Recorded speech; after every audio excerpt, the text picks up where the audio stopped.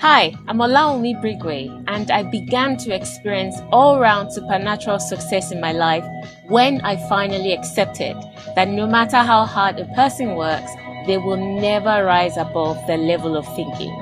Are you looking for transformation from the inside out?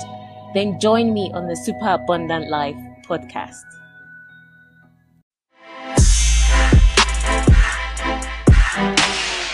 Welcome to another episode of the Super Abundant Life podcast, where we tackle real issues by examining the lives of real people and extracting real life solutions that are rooted in the wisdom of God. This is your host, Olaomi Brigwe.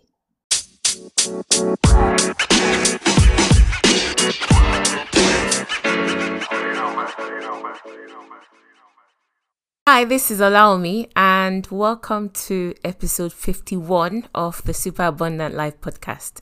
It is always a pleasure for me to bring you these episodes, and I truly appreciate you tuning in, listening, sharing with friends and family, and also providing us with feedback. I appreciate it, and I will never get tired of saying thank you. So thank you. So today I'm going to be talking about something that I think plagues us all. I mean, there is no one walking the face of this earth that would maybe at some point in their life or even all of their life would not have to deal with what I'm talking about today, and that is confidence. Whether you're a woman, whether you're a man, whether you're a child, whether you're an adult, whether you're old, it doesn't matter. We all sort of, it's something that we have to continually deal with and growing as well. So I'm talking about how to become more confident and assertive at work and in life. How to become more confident and assertive at work and in life. Okay, so the first thing I need to clarify actually is this. When I'm talking about confidence, I'm not talking necessarily about confidence in your own self. So like self-confidence, self-esteem, self-worth, because those are the kind of words that we use in everyday life.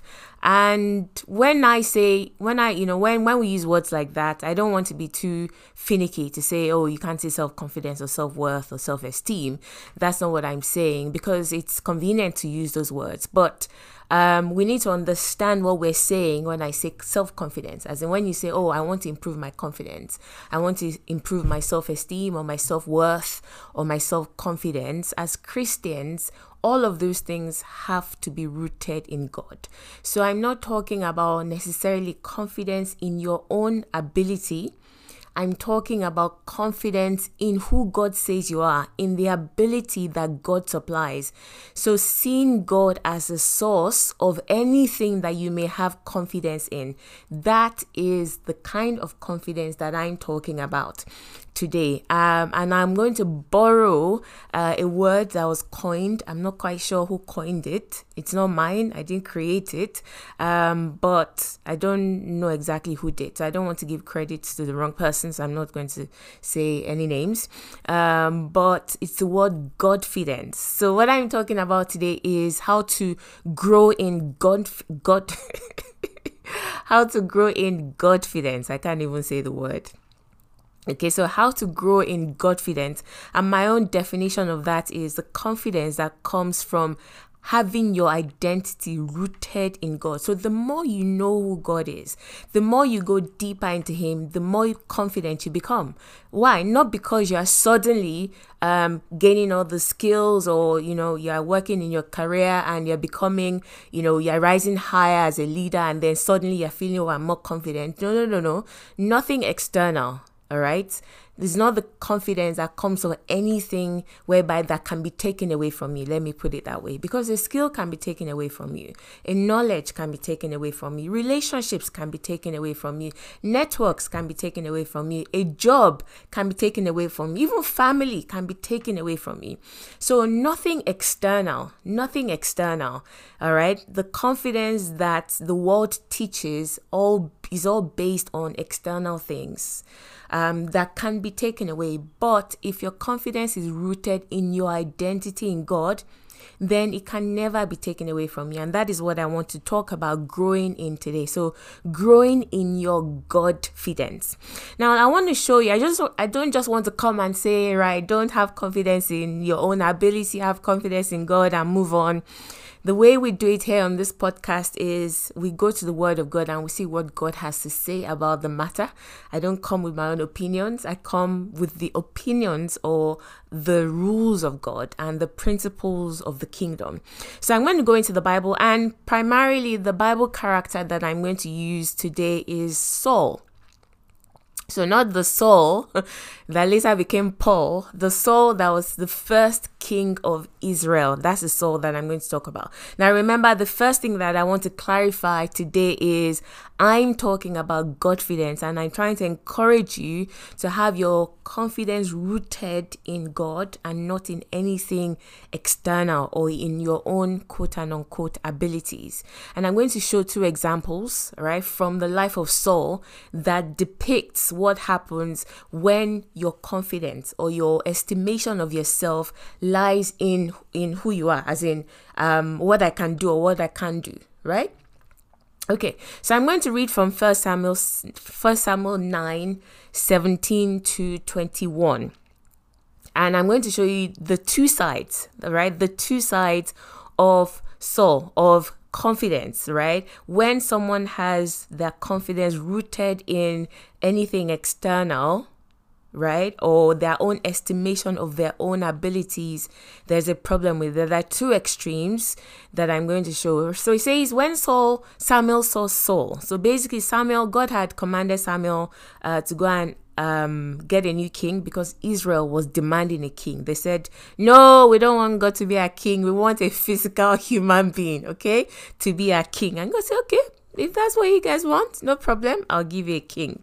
When Samuel saw Saul, that's a tongue twister, the Lord said, that's the man I told you about. He will rule my people. Just then, Saul approached Samuel at the gateway and asked, can you please tell me where the seer's house is? I am the seer, Samuel replied. Go up to the place of worship ahead of me, and I am here to tell you that you and your family are the focus of all of Israel's hopes. Now, Saul was puzzled, like, why is this guy talking like this? I'm looking for my donkeys that I'm missing, and I need a prophet to be able to see and tell me where they are. And you're telling me some random message that I'm the hope of all of Israel. So Saul replied, but I'm only from the tribe of Benjamin, the smallest tribe in Israel. And my family is the least important of all the families of that tribe. Why are you talking like this to me? So basically, God was saying something about Saul, that I have appointed you as king, that the hope of Israel actually rests upon you.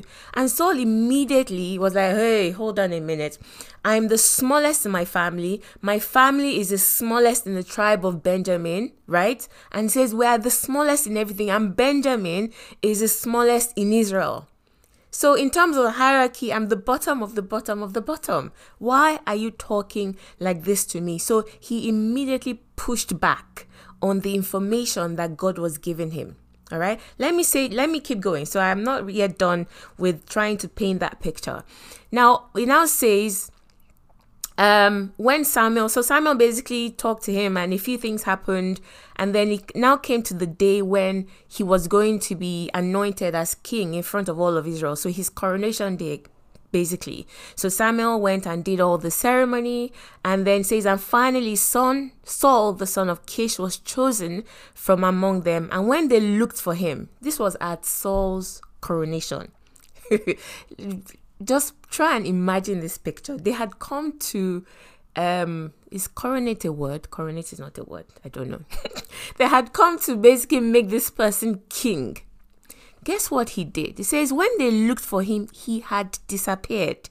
So they asked the Lord, where is he? And the Lord replies, he's hiding among the baggage. So they found him and brought him out, and he stood head and shoulders above anyone else. Then Samuel said to all the people, "This is the man the Lord has chosen as your king. No one in all Israel is like him." And the people shouted, "Long live the king." Now, the first thing, what I want to point out, remember I'm talking about the confidence that is not rooted in your identity in God, that is rooted in your estimation of what you have or don't have. There's a problem with that. The first problem is, look at Saul.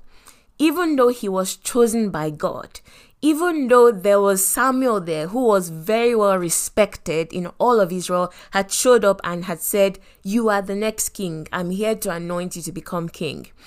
Saul looked like a king. So there are actually quite a few things going for him. The Bible says that he stood head and shoulders above everyone else. He had been chosen by God. He looked like a king. But guess what? He had zero confidence. He had zero confidence, had low self-worth. Why? Because remember the words that came out of his mouth. He said, "I am the smallest in my family. My family is the smallest in Benjamin, and Benjamin is the smallest in the whole of Israel." So he judged it by the external, and as a result of that, he had no confidence to reach out and take what God was saying was given to him and who God was saying that he was. Now, that is the problem with the kind of confidence that is rooted in the external. Okay, now I'm going to now show you the other side of that, the other extreme, right? So it's not good, is the point I'm trying to make. So the other extreme is the same Saul. So a few things happened where God validated him, and he began to grow in his confidence and ability and everything. And then now, guess what happened?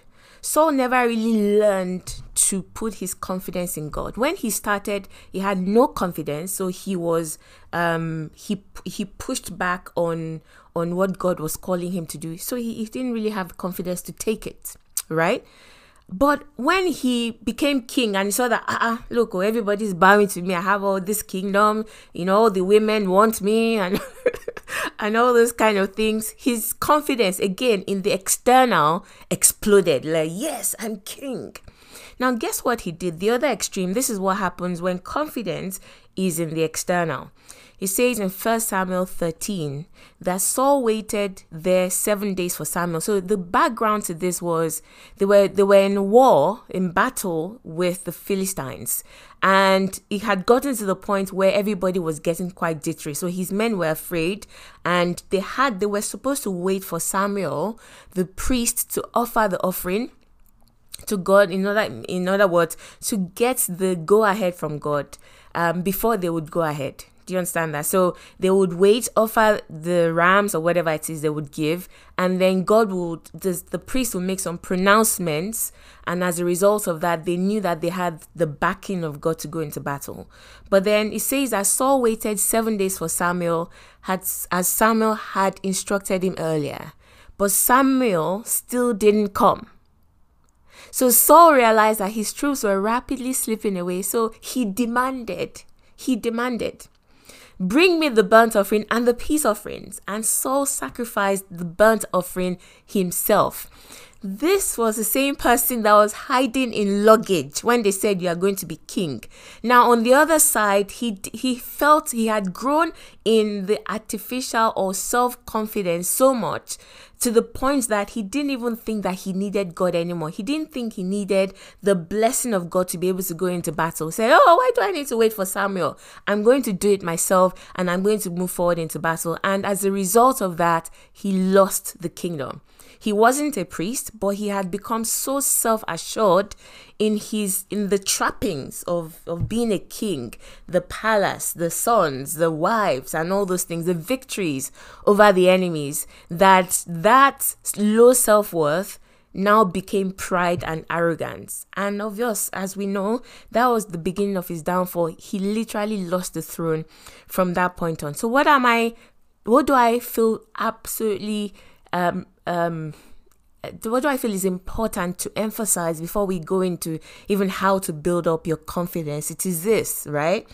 When the confidence that is rooted in you, That's in self-confidence, self-worth, self-esteem, where it is about your ability. You feel, I don't believe I can do this, right? When you don't believe you can do something, you sort of recline. And when, you believe you can do it, and I've done this a million times, and then you go forward, it's the same thing, because your confidence is still in whether you think you can do it or not.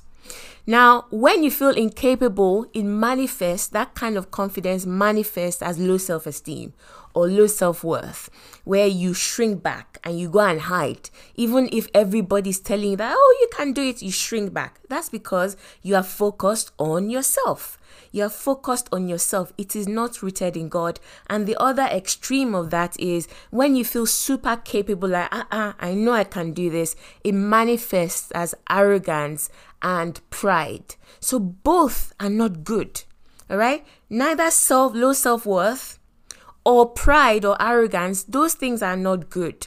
The confidence that is always good, whether you feel you can do it or you feel you can't do it, it doesn't matter. The confidence that is always producing positive outcomes is the one that is rooted in the ability that God supplies.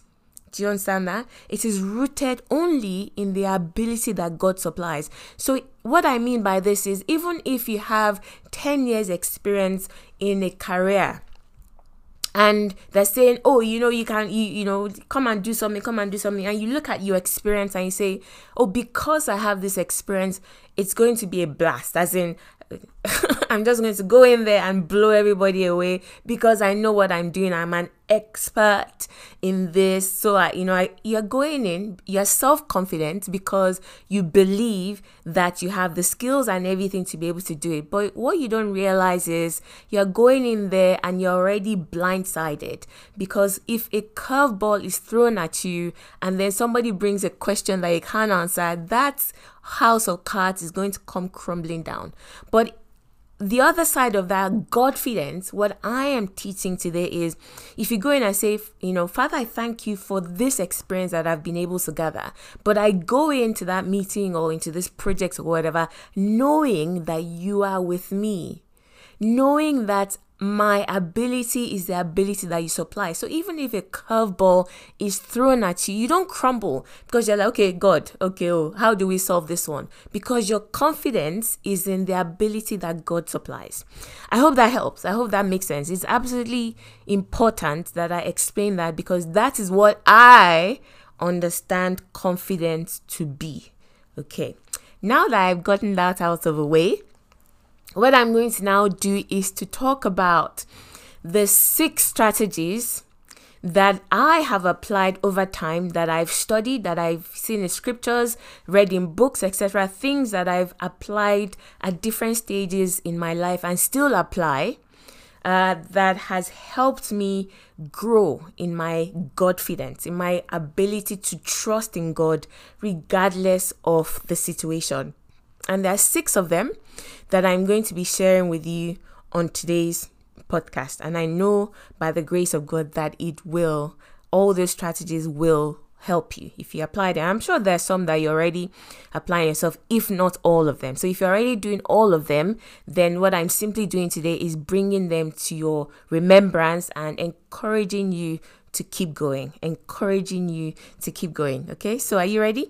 So 6 strategies that will help you to become more confident in God, to grow in your confidence in the ability that God supplies, God as your source. All right. So the first one is this. Speak to yourself. This is probably the one that has worked for me the most. Speaking to yourself. I remember, I've shared this before. I went on an interview at one time, and this particular interview, this job that I was going for, I did not, I say you are not qualified. I was not qualified at all. I was not qualified in experience. I was not qualified in ability, as in knowledge, skills, right? I was, I wasn't qualified because I remember I was literally, it was at the beginning of my career. And even though I was doing very well where I was and excelling in the level that I was working at, this was several steps higher. And it didn't make sense for somebody that had my level of experience, my level of skill, etc. and knowledge to say I'm going to apply for that job. But for me, I believe that it was something that God wanted me to go for, and I was going to go for it. So what had I been doing had me speaking to myself, taking the word of God and speaking. And the more I spoke, the more I became filled with the Spirit. I'm going to teach this in a bit more detail. So I became full, not based on my ability. So I didn't look at that job posting and think, oh, this is only what I have. I don't have the confidence. I don't have the self-worth to be able to go for it. No. Even though I judged the external, my confidence was not rooted in the external. God said, you can do it. I said, hey, I can do it, Abby. Okay, let's go. So I took the word he gave me and I began to speak. And I showed up at the interview. The head of the organization, there was a panel, and I was talking. I wasn't forcing anything. I wasn't deliberately trying to appear confident or anything. They were just asking me questions and I was answering. But it got to a point, as a midway or mid-sentence or whatever, the head of the panel, the organization, basically stopped me, looked at me and said, "You're not shrinking violet, are you?" And basically, a shrinking violet is someone that is shy, that is reserved, that reclines, that pulls back, that holds back, that just very, I can't do it, I like shrinking. I said, no, I'm not. And I laughed. I said, I'm not a shrinking violet. And he was so impressed by the confidence that I was oozing. But what was that confidence based in? My skill, my ability, my knowledge? Absolutely not. Because on paper, I couldn't do the work because I needed a few more years of experience to even be thinking about applying for a job like that. And what got me there? Speaking the word of God. All right. I'm going to show you how this worked for Saul. So at a point, the reason why Saul was able to get out of that place of, oh, I can't do it, I'm the lowest, I'm the least in the kingdom, etc. Oh, even though God is saying I can't do it, no, I can't do it, just leave me. How was he able to transition to even begin to accept his position as king? Now, I'm going to show you what happened and why that happened. So I'm going to read a portion of the scripture. So this is 1 Samuel 11. And it says about a month later, so after about a month where he was found hiding in the luggage. I just find that so funny. As in, the Bible does not exaggerate, right? So he was the tallest in the whole country. And he went, I don't know. Anyway, so by a month after that, a king came and threatened one of the cities in Israel and basically, threatened them with something so hideous. He said, do a treaty with us. And if you refuse to accept this treaty, we're going to gouge out one eye from everybody in the town. Can you imagine that? So they said, accept, let us rule over you, or we do a treaty and we're going to gouge out one of your eyes. So everybody was obviously afraid. So it says that they sent messengers to the town of Saul, where Saul was. And I'll read from there. So Saul had been plowing a field with his oxen. And when he returned to town, he asked, what's the matter? Why is everyone crying? So they told him about the message from Jabesh. Then, watch this, it says, then the Spirit of God came powerfully upon Saul, and he became very angry. This was the extremely timid Saul that they said, you are king. He went to hide.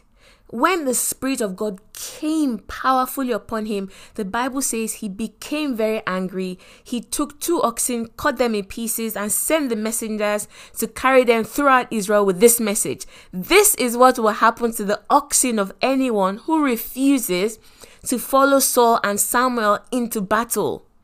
And the Lord made the people afraid of Samuel's anger, and all of them came out together as one. And there were about 300,000 men from Israel and 30,000 men from Judah. The same Saul that went to hide, right, in the baggage, behind the baggage. When the Spirit of God came upon him, it didn't matter who he felt he was anymore. He became another person. He became so bold that he said, if you don't come and join us now, see what I will do to you. And they followed him. The Bible says that the Lord made them fear Saul's anger. So it was God that did it. It was God that did it. And basically he says that he went on and he got them a phenomenal victory. And after that, the people exclaimed to Samuel, now where are those men who said, why should Saul rule over us? Bring them here and we will kill them. So everybody got behind him. Was like, hey, the king. Because something came upon him. And what was that something? The Spirit of God. The Spirit of God came powerfully upon Saul. Now, you don't have to wait as a New Testament Christian, as someone that God inhabits, to say, I'm waiting for the Spirit of God to come upon me. The Bible actually prescribes how to become full. You know, I said about speaking. I talked about my own example at that interview. Leading up to that interview, I was just speaking. I was just speaking the word, and I was getting full and being filled up to the point that I knew that I can do this. It's mine. Do you understand that? And it just basically overflowed to everyone at that interview. How do we do it? Let me show you that it is by speaking in the New Testament. Ephesians 5:18-19 says, don't get drunk with wine, which is rebellion. Instead, be filled with the fullness of the Holy Spirit, and your hearts will overflow with a joyful song to the Lord Jehovah. So fear vanishes. Right? Doubt vaporizes. You become full of God, that all you want to do is just begin to thank God and worship him because you're full. How? It says speaking to yourself with words of scripture, singing the psalms with praises and spontaneous songs given by the Spirit. How do you become full of God? Where you are confident, absolutely confident in the ability that God supplies, by speaking the scripture to yourself. Okay, by speaking the scripture to yourself. That's probably the most important way to build up your confidence in God, your confidence in the ability that God supplies. Where if you are facing something that looks like a mountain, you just literally take the scripture, you look like a grasshopper in your own eyes. And that's what the children of Israel should have done. They should have said, hey, we indeed look like grasshoppers in our own eyes. These people look like giants. So what should they have done? They should have taken the word that God gave, that I am taking you into a land flowing with milk and honey, and they should have begun to speak it and say, God is taking us there. As they spoke it, they will become, do you understand, the anointing of God. So then they couldn't be filled because Christ hadn't come. But basically, the anointing of God will rest upon them, and they would know that certainly we can do it. That's what Joshua and Caleb did, and the others didn't do, and they perished. So the first way is to speak scriptures. You have to speak scriptures. So there's certain scriptures that I speak every day as part of my confession, as part of my prayer life, that I speak about who I am in Christ, about who God has made me to be. It doesn't need to be long. I think I have maybe 3 or 4 that specifically that I speak every day about who God says I am. That gives me confidence to step out and accomplish anything that God puts in front of me. That's number 1. Number 2 is document your journey and revisit it often. So have a book of remembrance where you write down the victories that God has effected in your life over the years. Whether before you were born again, during being born again, all right? Before or after, okay, there's no after, right? From when you were a child. And God first showed me this principle, I think about maybe 8-9 years ago. And since then, I latched onto it, and you will not believe how much I have experienced, the miracles I have experienced in my life as a result of practicing this very simple thing, which is to document your journey with God. What has God done in your life? Let me read you a scripture. Psalm 78 from verse 9 says that the warriors of Ephraim, now listen carefully to this. It says they were armed with bows, turned their backs and fled on the day of battle. Why? So these were people, number one, they were warriors. They weren't like ordinary citizens. They were warriors. They were trained. And they were also armed. So they were trained and they had the equipment. They had the knowledge to be able to do something. So they had the knowledge, they had the skill, they had the ability to be able to do something. They were warriors and they were armed with bows. But the Bible says that they turned their backs and they fled. They didn't even just casually say, I can't do it. So they ran like Saul. So they ran away on the day of battle. Why? It says they did not keep God's covenant and refused to live by his instructions. Okay, yes, we get that. But why? The Bible says that they forgot what he had done, the great wonders he had shown them, the miracles he did for their ancestors on the plain of Zoan in the land of Egypt. Why did they turn and run, even though they were warriors, even though they had bows, even though God was with them? Why? It says they forgot. They forgot what God had done. They forgot. It's as simple as that. So God showed me, said, you want to accelerate the miracles in your life? He said to me, go and open up a book of remembrance. Document what I have done in your life, the major miracles whereby you know it is me that has done this. Document it and meditate, revisit it often. Because when you see that, when another mountain presents itself, all you have to do is go back to the mountain of yesterday and say, God did this now. Why won't he do this one? It just fills you with confidence, not confidence in your own ability, but confidence in the ability that God supplies. Like the God that did that one. And if you do it well, you can even document your feelings leading up to it, where you didn't believe it could ever happen. And you were like, God, if you don't show up, I am dead. And God showed up. Those things are, it's precious. Those memories are precious. So like I said, about 8-9 years ago, God showed me this principle and I've been doing this since then. So that particular day I sat down and I said, Holy Spirit, take me back. Remind me. And he began to remind me things as far back as when I was a little child and I didn't even know Jesus Christ. He showed me that there were things that he had done for me, that he had saved me from. Even as far back as then, maybe age 7, age 8. Right? Throughout my secondary school and so many things. So I have my book of remembrance that I revisit and I give God thanks. And as I'm saying those things, the mountains in front of me just begin to dissolve. Like, see, we have been working with this God for a while, okay? There's nothing to be afraid of. And he fills you with confidence in God's ability. That was the secret of David. David used the lion and the bear as his leverage to kill Goliath. If he had forgotten about the lion and the bear, trust me, he too would have gone to hide when Goliath showed up. But he didn't, because he remembered that the same God that delivered him from the lion and the bear would certainly deliver him from Goliath. So that is strategy number 2. All right, so number 3, the third strategy that will help you grow in confidence in the ability that God supplies, or Godfidence, is to expose yourself to life givers. So people, maybe particularly people in authority over you, that will speak life into you, especially people that you regard highly, people that you respect. Do you understand that? People in authority over you. Now, this is not automatic. Not everyone in authority over you will speak life over you. That's just a fact of life, unfortunately. But you can find people. So even if your parents, if only bad things is what they keep saying over you, you can go and find another elderly person, another maybe someone that understands the value of words and will encourage you and will speak life into you, because you need it. All right? You need it.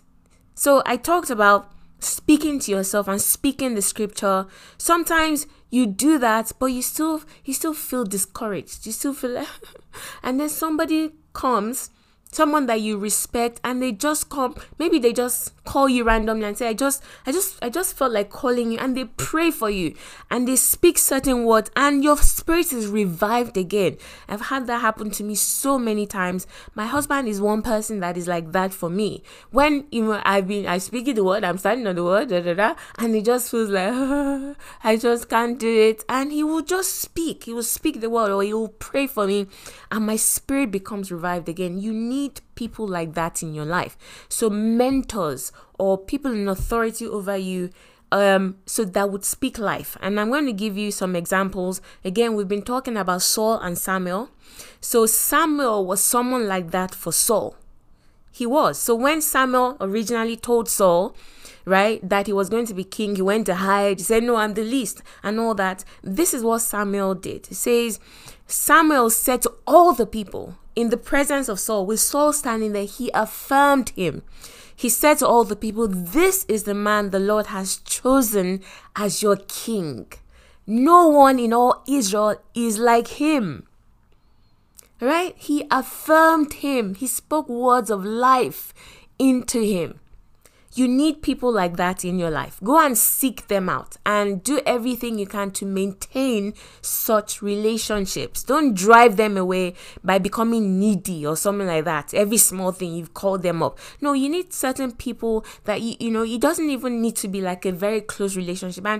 And while I understand you can be mentored from afar through books and videos and all that, I do that. I have people that are mentoring me that they don't know that they are mentoring me. But what I'm talking about is someone that is in fellowship with you, that you have contact with, that periodically can speak words of life into you. You need such people in your life. A couple more examples is the first one, Jesus and Peter. When Jesus was walking on water towards the disciples, so all the disciples were there and they were like, who is this? This is a ghost. And they were afraid. And Peter got up and said, Lord, if it is you, bid me to come. Tell me to come and I will come. Now, Jesus responded and said, come. That was all the encouragement that Peter needed to jump onto water. I mean, if you're talking about confidence, that is super God confidence. I mean, walk on water. He had never been done. He had never seen it before in his life. So how do you reach out for something that you have never experienced before? If you have someone that is already doing it, speak into your life. I say, it's easy, come. There's a confidence that comes as a result of that. Do you understand? So spirit-filled, God-fearing people that will speak life. Jesus said, I'm doing it. You can too. Come. And as a result of that, Peter literally stepped onto the water. The third example that I'm going to give is Paul. So Paul started his ministry. He was saved in a very dramatic way. Jesus saved him, and then Jesus said, I'm calling you to the Gentiles, and he went off and started preaching to the Gentiles. But the Bible says that a few years or so into his ministry, or months, I don't remember now, that he went up to Jerusalem to meet with Peter and all the other apostles, and he presented what he was doing. He was like, am I on the right track? And they affirmed him. Paul made a very serious statement there. He said, lest I had been wasting my time. That was basically what he was saying, lest everything I had been doing was in vain. Because if he had gone there and the people that were with Jesus, if they had said, what is this you're preaching? This is not the gospel. He would have been so discouraged, he would have given up. Okay? But they affirmed him. They said, no, you're on the right track. God has given you the grace to the Gentiles, as God has given Peter the grace to the Jews. So just keep going. And they affirmed him, and that gave him the confidence to keep going. So expose yourself to life givers. You need people that will speak into you, that know you, not just from afar, not just being mentored from afar. So people that say they are only watching church online. They only ever watch online. You don't have contact with anyone that is speaking life into you. Someone that knows your name, that if you are in trouble or they're sensing something in the spirit, they are praying for you. They can pick up the phone and say, do something. You certainly need that. You cannot be isolating yourself and say, I'm only watching church online and I don't need it. It's dangerous. So. Okay, it's dangerous. All right, so those are the 3 examples, and the third strategy to build up your confidence in the ability of God that he supplies you. The fourth strategy is to collaborate with others. Collaborate with others. What do I mean by that? Find people who are strong where you are weak and link hands with them, because no one has it all. If you've ever met someone that says that they can do everything by themselves, right? They are excellent at everything, they're experts at everything. They're either deluded, and I don't use that word lightly. I'm not insulting everyone. It means someone is deceived. They have deceived themselves. They're either deluded or they're lying. They're either deluded or they're lying, because no one such person exists. So you can collaborate. God will bring people into your life. Now remember, this is confidence that God supplies, in the ability that God supplies. It's not up to you how he will supply that ability. And there will be situations where God will bring people into your life to supply that ability. He will not always build you up to do it. Case in point, my example is Moses.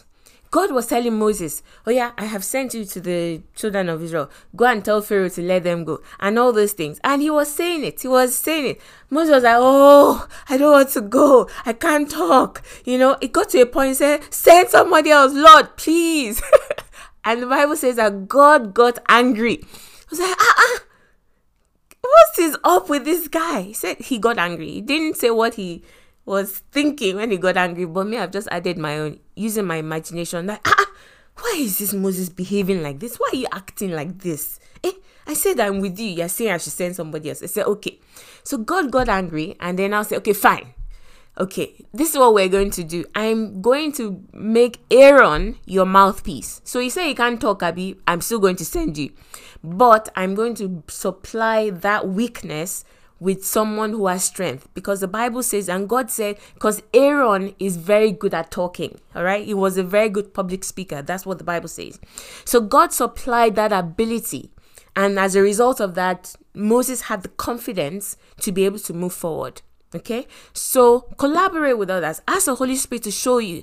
If you're calling me to these things and I genuinely don't feel like I can do it, okay, God, you need to supply that need, that deficiency, and he will bring you in contact with people. So that was actually the basis for my mentoring program. So I run 2 programs. I run GEMS, which is a transformational life coaching program.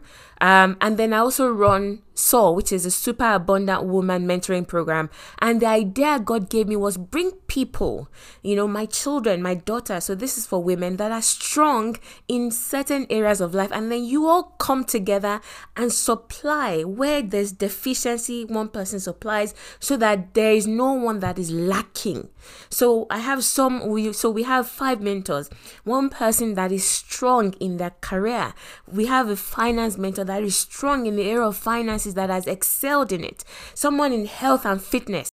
Someone that is strong in business, spiritual life, right? Marriage, parenting.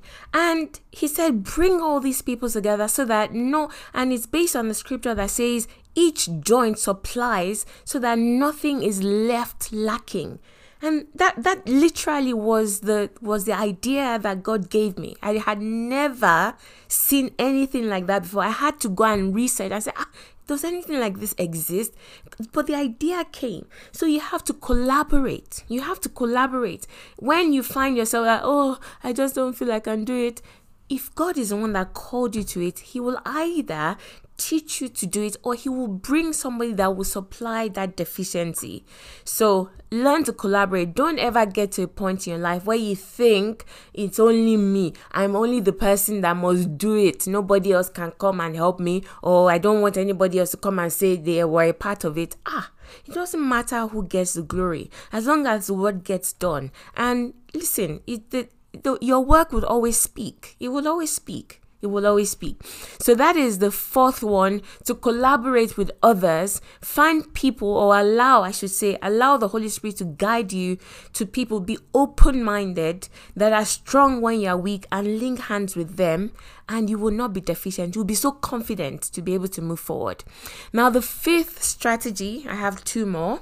The fifth strategy is this: to find your sweet spot and develop it to an outstanding, a phenomenal level. Don't be a jack of all trades. There is no such thing. Wanting to be a jack of all trades, you want to be good at this one. You want to be known for this one. You want to be known for that one. If you go into business, the first thing they will tell you is identify your niche. You have to be able to hone in on the people that you are called to serve. It is the same with life. It is the same with any area of life. It is the same in marriage, even in parenting, right? I feel like I need to say this at this point, some particularly women, where you just feel like you are the one that knows best in raising that child. Your husband brings an opinion, and I'm talking from experience. So, me, I don't lie about these things. I'm talking from experience. He has a way of doing it, but you think, no, that your own way is to this or is to that. This is the way that it needs to be done. And then God began to sort of pull my ear a little bit and say, so what you're saying is you are the one that has all knowledge. You are the one that knows absolutely what is best in all situations. Don't you think that what he is bringing to the table is also necessary for the development of the child? And I had to repent, and I began to learn that, hey, it is not competition. You're supposed to complement. So where this one has a certain parenting style, the other one actually complements. And actually, it was both of us. It wasn't just me. So I'm not... Okay, so we both began to realize that, okay, one is not better than the other and one is not bad. We just needed to complement, appreciate and support the other person when they are sort of displaying their own parenting style. Don't go and sit in one corner sulking and say, that's not how I would do it, and then you don't say anything. You stand with them 100%, and when they are exhibiting their own parenting style, you go and stand and support them 100%, because you need both. That's what God taught me. So nobody, right, is a jack of all trades. You have to find your own sweet spot, and then you need to develop it to outstanding level.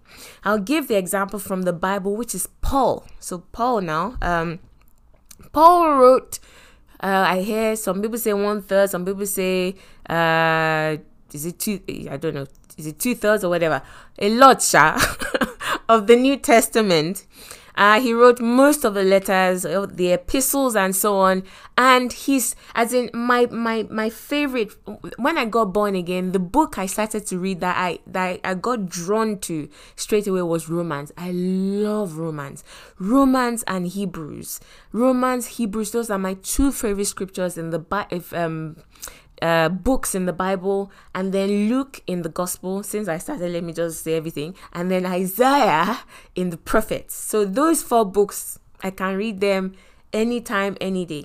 But what I'm saying is, Paul, the way he writes is so methodical in his thinking, and the writings are deep, they are clear. You can study Paul's writings and still not get everything out of it. You still come back.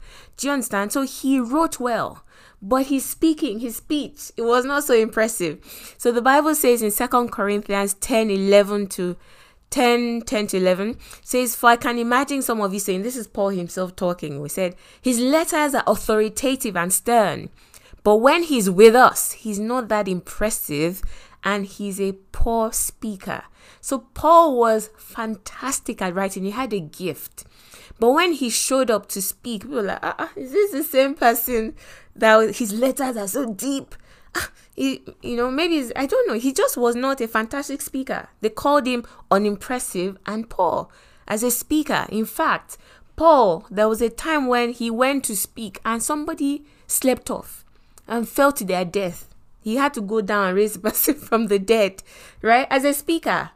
But his letters, I'm pretty sure when he wrote a letter to a church, or, the church in Ephesus or something, and they gathered, they were like, wow, this is so deep, right? Nobody would fall asleep. But in his speaking, it wasn't so impressive. So what am I saying? Paul understood this. He understood this. And he knew that, listen, okay, this writing one, this is my best work. And I'm going to keep honing it and developing it and expressing that gift.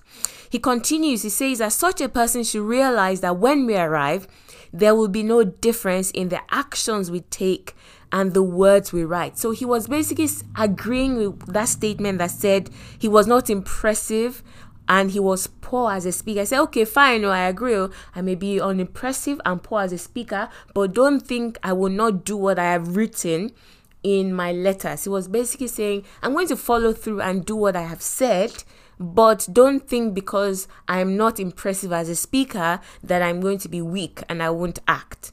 So he basically, by saying that, agree with the fact that I know what my strength is. So one way to grow your confidence is find the gift that God has given you. Because if you're trying to be the best at something God didn't give you, you can try all the days of your life and the best will be is just, you can become good, but never to the point where you stand out in the whole world. Because if it's not your gift, you hear people, I've heard all sorts of people, you hear them say things, maybe people that like play the piano or play football, but you hear them make statements like, I practiced all my life and I can play the piano. But when somebody that has a gift walks into the room, there's a difference in the sound. And that is it. They can practice and become good or even excellent at it.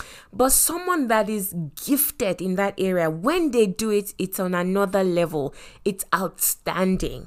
So identify your own gifts and stay in your lane. You do not have to, just because something is what's popular now, I say I'm going to go and do that one. And then something else becomes popular and say I want to go and do that one.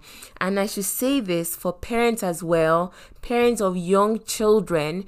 What you should be doing for your kids is when they're small, you put them in all sorts of activities because you don't yet know. For some kids, almost as soon as they come out of the womb, you can tell, right? They start exhibiting, affinity for things, maybe for music or whatever. So you can sort of tell and pick it up early. But when you can't tell, expose them maybe between the ages of 1 and 6 or 7 or something like that, or maybe even 8 to different activities. But once you begin, the reason why you're doing that is to find their sweet spot. This idea of putting children into 5, 6, 7, 10 activities forever and making sure that they do it because you feel like, no, you have to be well-rounded. I don't understand what it means to be well-rounded. Why do you need to be well-rounded? The people that whose names we know, they are not quote unquote well-rounded, right? Bill Gates spent all his time working with computers. He didn't go and learn piano or go and play football. They focused on one thing and they excelled at it because they found their gift and they were able to hone it to outstanding level. So if you're putting them in all those activities, you're observing and saying, what do they have a natural gifting for? When you notice that, this one, 2 left feet, can't play, doesn't have coordination, remove them and begin to narrow it down until you are only focusing on the gifts that God has given them. So find your sweet spot and develop it to outstanding level, because if you try to become outstanding, if you set your expectations to become outstanding at a gift you don't have, that is one of the quickest ways to kill your confidence. It really is. Because you'll be comparing yourself to people that have the gift and say, but I'm working hard, but I'm doing this. How come I'm not as good as that person? It's a confidence killer, particularly in children. Okay? Now, the last one, the sixth strategy to grow your confidence in the ability that God supplies is to have this mindset. Embrace whatever is in front of you and do it well, regardless of how you feel. Regardless of how you feel. The Bible says in Ecclesiastes 9 from verse 10 that whatever your hand finds to do, do it with your might. Do it, another version says, with all your might. For there is no work or device or knowledge or wisdom in the grave where you are going. says, I returned and saw something under the sun. The race is not to the swift. And I'll explain what God showed me about this scripture. Nor the battle to the strong, nor bread to the wise, nor riches to men of understanding, nor favor to men of skill. But time and chance happen to them all. Do you know what that means? It's saying that time and chance means opportunity. It means no matter who you are on the face of this earth, your day of opportunity is coming. There's going to be a day when you will have opportunity that will take you to the top. But how do you get there? Whatever is in front of you, do it with this mindset. I'm going to do it well. This is something I teach my kids. I keep going on and on about it to my children. Whatever your hands find to do, do it with all your might. Don't do things half-heartedly. Don't do things just for the sake of it, just to say I've done it and I'm moving on. There's that phrase that says done is better than perfection, and I completely agree, because if you don't think it is perfect, you won't start. But what I'm saying is, have the idea that don't just say, oh, they just say I should do this, or I'm just going to do it, and then not care about whether it is excellent or not, and then move on, because the day of opportunity is coming. And if you have produced substandard work, that opportunity will come. Judge it and say, no, that's not good enough, and it will walk away. So this is the mindset that helps me be confident in the ability that God supplies, because when I'm absolutely now certain that this is something that I'm supposed to do, regardless of how I feel, I remind myself of this scripture that now the opportunity has come. Go and do it. Seriously. So I remember, at there was a conference that I went to in Lagos at the start of the year, and they just basically came and called me and said, we're going to interview on live thing. What's it called? Live streaming. People all over the world. I didn't want to do it. In fact, I dodged. I tried to come late so that by the time we arrived, they would have started. But for some reason, they just refused. Say, we're going to interview you. I said, hey, Jesus, what is this? I didn't want to do it. I was like, I don't want to do this. Go and stand in front of. Anyway, so they came, and because these were people that I respect, spiritual authority, and I knew inside me that the reason why you're saying you don't want to do it is because of fear. So I was able to understand why I didn't want to do it. Not because God was saying don't do it. I knew that it was fear. So I said, okay, fine. God, I understand that this is something I'm supposed to do. And whatever my hands find to do, I will do it with all my might. And I just basically put on that mind. The Bible says to put on. You can put on a kind of mind. And I put on that kind of thinking, and I just adjusted myself. I said, okay, let's go. And I looked very calm. As the people were telling me, oh, wow, you look so confident. You spoke so well. You didn't even look. If you knew how I was feeling inside, you would not be saying that. But I literally put on the mind that, okay, this is something that I've been called to do in this moment. I will do it well. I will do it excellently. And once I put that mind on, I was able to do it regardless of how I felt. So if you approach life that way, you will not let fear stop you. You will not let, oh, I can't do it. I don't feel like it. You will say, this is an opportunity that I've been given, and I know that is something that I'm supposed to do. I will do it well. So you take action. You move forward and you do it, not haphazardly and, blaming the fact that, oh, I didn't, the reason why my voice was shaking is because, do you understand? You don't just go and do it anyhow. You do it and you commit to doing it well, because you never know. Opportunity, that scripture is linked to where it says time and chance happens to everyone. So opportunities come. You don't know. I don't know who would later watch that thing and say, oh, we saw you and I like the way you spoke. Can you come and do this interview? And who knows? That's what I mean. You never know. Opportunity will come.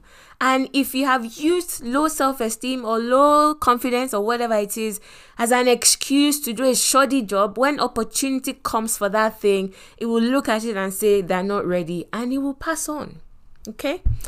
All right, so those are the 6 strategies that I have come to share with you today on how to build up or grow your confidence in the ability that God supplies, not in your own ability, not in external things, not in your own skills or knowledge or whatever it is, but in what God supplies, in the ability that He supplies. I hope that has blessed you, and I will be back next week. Thank you. Bye.